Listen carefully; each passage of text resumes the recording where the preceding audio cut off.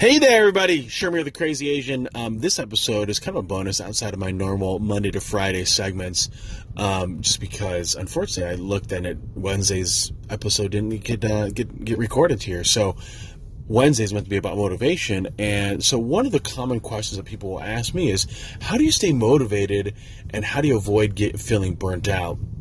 And so one of the things I respond to people is, are you doing what you want to be doing?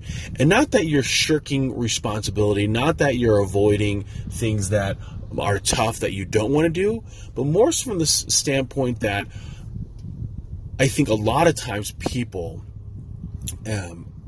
they end up having their day filled with tasks, especially when it comes to work, that are things that they don't want to be doing, or that it's a lot of things that they're trying to make themselves do because it's not really their natural inclination to do those things.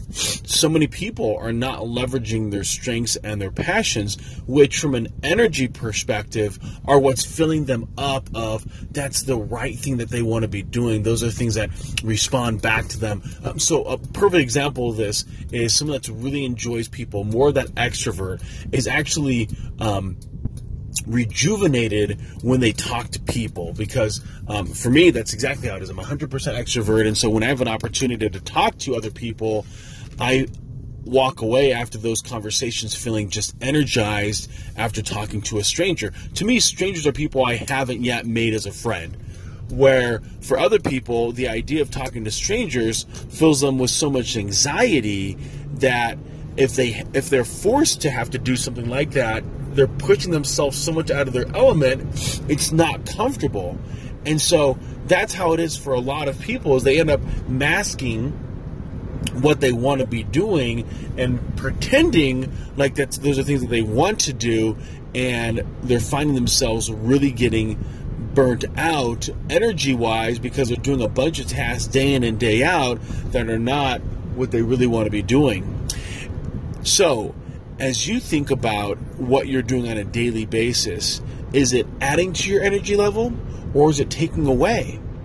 And you want to make sure that you're leveraging your strengths and talents on a continual basis throughout the day and throughout your work in order for you to stay motivated, in order for you to stay focused on what's being done. And that's really how you avoid filling out this burnt out effect. So for example, I'm very hot and heavy on social media, but there's no real energy drain for me, because it's a social app. It's an opportunity for me to connect with people, friends that I just haven't met yet. Sure, dope.